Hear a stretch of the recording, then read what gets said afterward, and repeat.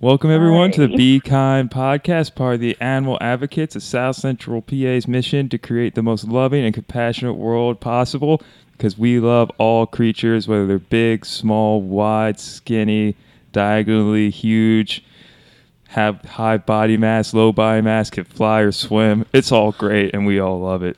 And today I am joined by John Beck and Chelsea. Hi, Chelsea. Hi. Yeah, that was a terrible intro by my standards even. So thank you, everyone, and I'm sorry in advance for all that. Oh, my. So I hope people at this point know John and I fairly well. We're both board members of the Animal Advocates, and we're joined by Chelsea, who is actually the wife of Roxy, one of our board members, and a great friend of the show who used to help us out the podcast on, who we're going to loop back in before she knows it soon. So Chelsea, would you mind introducing yourself and telling us a little bit about what you do with your time? Yes. So I am very excited to be on. I am Chelsea. And like Joe said, I am the wife, my official title. I currently am a stay-at-home mom because I am a teacher. And so I actually had a baby right when quarantine started in March, and I was supposed to be on maternity leave until the beginning of this coming school year, but I ended up going back and teaching kind of remotely for the rest of the year. But now that we're on summer, I'm just home with my two kids and trying to enjoy life as much as we can. So I'm going to ask you the very typical, what's your vegan journey? Actually, it's kind of interesting. Roxy first went vegan about 3 years ago, and it was kind of an overnight decision. I go to bed much earlier than Roxy, and I woke up in the morning and she said, "I'm going vegan." And I was like, what? Nice. And she said that she had been up all night looking up diet, just because she has a lot of family history of disease, diabetes, that type of thing. And this was the only diet that she found that would 100% guarantee that she wasn't going to go in the line of her family. And I was like, all right. I mean, go for it. And it took me probably about 6 months till I was like, all right, I think that that's what I'm supposed to be doing too. And Roxy very quickly changed from the health stance to more the ethical stance and, being part of Animal Advocates, obviously. And I told people for the longest time, so whoever's going to cook is. And so since Roxy does the cooking for our family, I kind of just followed with that. And instead of making my own meal, which I was doing for a while, I just ate whatever Roxy made. And then obviously it transformed into my own journey and my own reasons for being vegan and remaining that way. And also our family, with the two kids, well, the one of them is breastfed, so that's vegan. But with Oliver, he's 3.5, and he's also vegan because of everything. Total aside, and a question I did not know I was going to ask. One time I had a relative who asked me, is breastfeeding vegan? And just to get it out there, make it official, is breastfeeding vegan? Yes, breastfeeding is vegan. I'm pretty sure that all mammals make milk for their babies, and he is my baby, so my milk is his. There you go. Take that, relative who shall not be named. But no, that's amazing that you are both supporting each other with that, and that just shows that you have a strong relationship, and that's fantastic that you were both able to do that. Like, obviously, it took you a little bit longer to get to where you are, but the fact that you were supportive enough to take that next step is awesome. It's been a good journey together, and Roxy's also gluten-free just because of an allergy. And so it just kind of threw another wrench into all of it. And it's interesting around here at mealtime, but, we enjoy it. We enjoy new things to make, and Roxy really loves to cook. So it really is a good part of our relationship. I keep saying this basically every episode, but the two things that come up with making people practice veganism is hanging out with awesome vegans and eating awesome vegan food. Seem to be the two main things that really help make the lifestyle a thing in many people's lives. Right, yeah. How long have you been a teacher? I am going into my 8th school year this coming fall.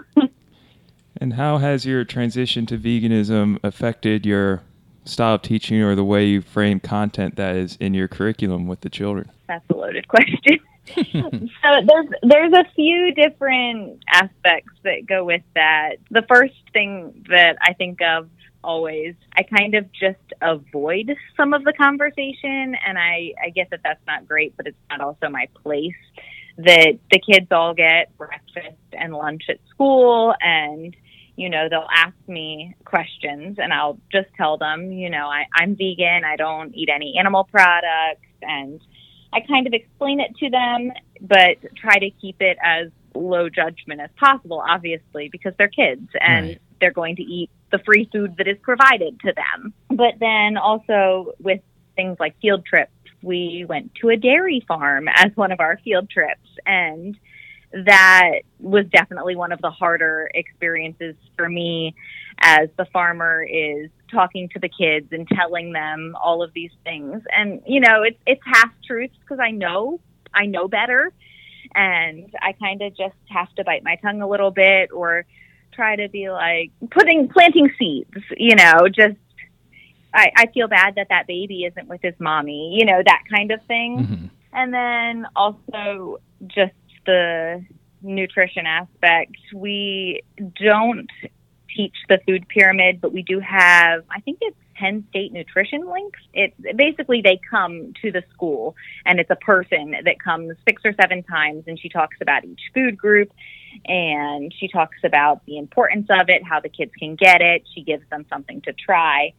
And the last time that they came, it was a lot of misinformation. And so that one really was difficult for me, just because it's one thing that we have to provide this food from, but it's another to not give them the right information, whether or not it's an opinionated type of thing. Just that wasn't right at all.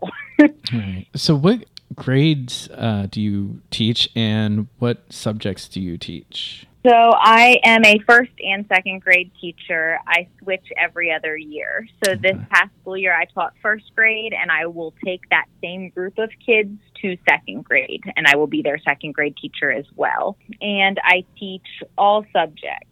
Okay. So the kids are with me all day, besides when they would have, art or music, library, that kind of thing. So it's a little different from because you actually teach at the elementary school that I went to as a child, I believe. Ferguson, right? Yep. Yeah, I went there when I was a little one. And each teacher taught one subject typically, and then, kind of just went from there. But that's cool that you're kind of doing multiple things. Is that harder, I would think? I don't think so. I mean, you kind of just get into a rhythm of it. Once they hit 3rd and 4th grade, that's when they have a teacher that just teaches the ELA and a teacher that just teaches math.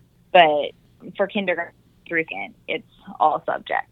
When you have these children for 2 years, I imagine you build up quite a rapport. Are there any success stories, or at least any germination of the seeds you're planting throughout these conversations in regards to veganism? I distinctly remember, I'm not even sure what I was teaching, but it transferred into writing, and they had to write about a zoo. And this one little boy brought up his writing to me, and he was so proud of it. And it talked about how if he ever went to the zoo, that he would let the animals out because they look so sad in the cages. And I mean, I hadn't really said anything like that, but I was just like, oh, he gets it. Like, these animals, they don't belong there. Like, that's not their home. That's not the habitat where they're supposed to be. And I felt so proud. We'll talk about this for a second. It's kind of the elephant in the room, but what are your thoughts about opening back up in the schools for the coming year? What are your thoughts on that? Oh, that's so hard. It's so hard. I guess I just look to when we closed schools back in March, and, the number of cases and what our concerns were for the reasons why we closed. Mm-hmm. It was very unsafe, and they wanted to preserve lives, basically, that, we're not going to send students, we're not going to send these teachers. I get that a lot has changed over the last few months, but the coronavirus is still just as serious, if not more at this point, Right. and talking about sending the kids back and the teachers back, it just doesn't make any sense to me, I guess, that things are worse now, but we're going to send them back. And it's almost a slight of teachers that, you're babysitters. You need to watch these kids because we need to reopen the economy and we need their parents to be able to go to work. And I can see that part too, Mm-hmm. but at what cost? I mean, we just know statistically that a percentage of kids will die, a percentage of Yep. adults will die. And I just can't imagine losing a student. Like, my number one job is to keep them safe, and Yeah. I know that I can't do that. And so there's no way that I could be okay with opening knowing that that's the cost. Yeah, I agree. And I actually work at York High as a sound engineer for the symphony that comes in, and that program is a magnet program. So there's kids coming from all over the county, and they're coming into the auditorium, and they're going to be on that stage, and it's like they're talking about starting this up again this year, and I'm like, ugh. Like, I love my job to death, but it's like, this is not a good idea. But Right. but it's Ooh. but they're trying to come up with a plan that will work, and I think it will. We're gonna do it in like small sections, but it's like, ugh, But we're gonna do everything we can if we do this to do it as safe as possible. But yeah, I'm Right. totally with you on, like, I I don't think it's a good idea. Yeah, it's challenging from just all sorts of perspectives, and I'm going to try and loosely tie us back to veganism and advocacy for a little bit, but we're always want to have the best for everyone in our lives, whether it's being free from exposure to COVID-19 or having better health outcomes or a more ethical lifestyle because of a vegan diet. And how do we balance looking out for people's best interests with their own autonomy and own wishes and desires and the greater functioning of these huge systems that are just seemingly more and more a house of cards the further we get into this type of thing. And something I'm interested in hearing from both you and John Chelsea is you both went to school or teach in York City, PA, which is a very urban area. And I believe last time I checked, they had a rule at the school district where 100% of the students there qualify for free or reduced lunch, just based off the overall demographics of the community. What kind of issues do you see from a food access perspective in this kind of community with these families and children that may prevent them from practicing this healthier lifestyle? So you're saying food access in terms of all the kids that come to school get free breakfast and free lunch, and if they're not there, how are they getting food? Is that what you're asking? Part of that, and also just how they get food at home when your only store is the corner store. Do the kids have access to the healthy foods that we keep promoting and saying are so great about veganism? It's really almost disingenuous to promote that to a lot of these families if their only options are the corner store or the Rite Aid down the street. Right, exactly. So in terms of getting food, the elementary school is still providing lunch every day, and they have since the closure. So Monday through Friday, families can go and they can pick up their lunch. And I believe it also includes a breakfast for the next morning. And then we also, when we were open, we were part of a food bag program. And I honestly don't know who that was through. I think it was a local church that kids that did have food insecurity were able to take a bag of basically canned and shelf-stable food that they would take home for the weekend. And that was supposed to hold them over. And they're also still providing that. And I did look into the bags before, just out of curiosity. Mm-hmm. And honestly, most of the stuff in there was vegan because okay. that's what shelf stable. It was Right. rice, it was noodles, it was beans, Nice. lentils were in there, cereals, that type of thing. That was a plus. That was a surprise for me that So it's kinda they like- would get that.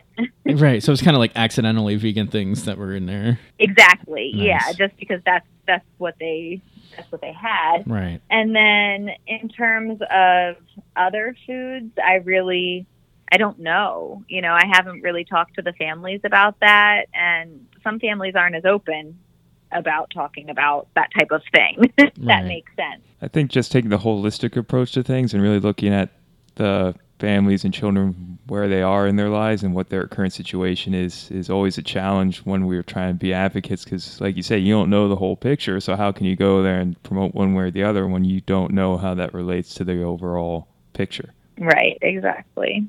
Before we move on to the vegan parent side of things, John, any other last questions about school or anything? I don't really have anything else. I mean, I'm sure you miss the kids dearly. Oh, for sure. Yeah. Teaching through Zoom is just not quite the same, it's hard. It's really hard. Somehow a high five through a computer screen is not the same, right? Not at all. So you just had your second child, and it was a completely vegan pregnancy, correct? Yes, it was. I know it might be impossible to condense a 9-month adventure into a few minutes, but could you maybe go over some of the highlights of that experience or some of the conversations that really stuck out with you as you were bringing your child to birth and while practicing a vegan lifestyle? Honestly, my first pregnancy with my older son, I wasn't vegan, and so just in comparison, I don't feel like it was a whole lot different. I know that I tried harder to make sure that I got everything that I needed than I did with my first, and I probably overdid it, and that's better, but I know that I was probably lacking things with my son, my first one, just because I didn't pay attention. I think sometimes just being vegan does make you pay attention. Like, am I getting enough protein? Am I getting enough B12? Am I getting, that type of thing? Wow, so it really made you more self-aware then. Right. But in terms of like doctor's appointments and stuff, I'm not even sure that they knew that I was vegan. I don't think that they ever asked. I mean, my primary care physician does know, and I get my blood work checked regularly, and everything was fine. But just tracking and knowing, I have eaten enough fruits, I've eaten enough vegetables, I've gotten my protein, and just being aware of it was really the main difference between the two pregnancies. That's so interesting, because when you're not vegan, no one comes up and asks you, hey, where do you get your protein? Or how are your iron levels? Where's your vitamin A? No one does that when you're not vegan. But the second you tell someone you're vegan, all of a sudden you need to have all these answers in your back pocket. Right. And you Right. start practicing veganism, and then you start asking yourself those questions and really making it a priority in your life. And almost, it sounds like it made it an improvement, and now you're much more self-aware of your nutritional requirements. Right. And I would venture to say that I'm more aware of it because of breastfeeding than I was because of pregnancy, and that's just a personal thing. When you're pregnant, your body's kind of growing the human, and it's not as connected for me. But with breastfeeding, I know that I am directly giving him his food source, and that's all he gets. And so now I'm even more meticulous. I enter it into my app and make sure that I've gotten everything I need, because I don't want him to be missing something. It sounds like you're not being so aware and self-conscious of your nutritional requirements because you're inherently nutritionally deficient as a result of being vegan, but more just so that there's more of a possibility because you have more of a limited diet, or that you're just more deliberate in your food choices now? Yeah, I'm definitely more deliberate in my food choices. That's the right answer. And Oliver is, you mentioned, 3.5 now? Yeah. So he's had probably some chances to interact with other kids or be out there in the world a little bit. How is it raising a son vegan? It's definitely something that we have to think about ahead of time. We have to prepare. So when he was going to his preschool, we would get their menu for the week, and we would pack his breakfast and lunch, and we always tried to match it. So if they were having, chicken tenders and corn, we would buy him the Gardein tenders. And he would, he just calls them tenders. We don't ever add the meat part or the animal name part to it, obviously. But we try to make sure that we match it. Or if he's going to a birthday party, we always send a cupcake so that he can participate. But I will be honest, there's a few times where we just didn't anticipate, and he's had some disappointment, and we have to kind of talk about it, and we debrief, and we always offer whatever it was that he wanted at a later time. So it was a few weeks ago, my family was having a cookout, and they roasted marshmallows. And so we had brought our cookout food that we were going to have, but we didn't bring marshmallows. Oh, no. We just we didn't plan for that. You know, that just, it wasn't in our brain. But we had marshmallows at home, and so we were able to talk about, you know, we do have marshmallows that we can have and that didn't hurt any animals, and we're going to go home and be able to have that. And he's starting to get it. He really is. He's starting to understand that I do want to have the vegan food as opposed to the non-vegan food. Nice. So what is his favorite thing to eat? His favorite thing to eat? Definitely pancakes. I'm with him on that. He, anytime we have tempeh, for some reason, he just does not care for tempeh. He loves tofu. Tofu is one of his favorites, but we had tempeh for dinner last night, and so my wife actually made him pancakes, and I love you so much, Mommy. Thank you so much for making me pancakes. That's great. Probably mostly so he didn't have to eat the tempeh, but... Vegan pancakes, shockingly easy to make. Yes. Not nearly as complicated as it sounds. No, and we always throw in some flax, make sure you get some fat in there. With kids, I don't know how much media you expose them to, but a lot of the kid shows and books are very anti-vegan messages in terms of how they portray farmed animals and nutrition and things like that in general. How do you manage that aspect of child rearing? He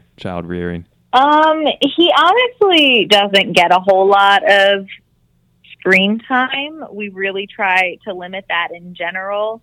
And the time that he does get, he really has his things that he likes, and they don't have a whole lot of mixed messages. I mean, there's things that he sees, but he just tells us that things are different. Like his toys for his toy kitchen, like the pretend food. You know, there's eggs in that. And we were going to throw them away. And then we were like, okay, no, there's a lesson here.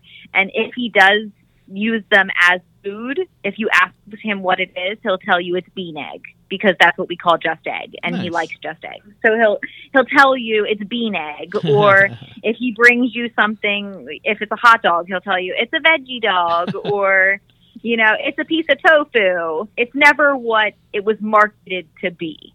And so I think just because he's not exposed to it, even if you see it on TV or in the media, he doesn't think that way. That's not where his brain goes, because that's not what he knows. Using the carnist propaganda machine against itself. I like it. I like it too. Exactly.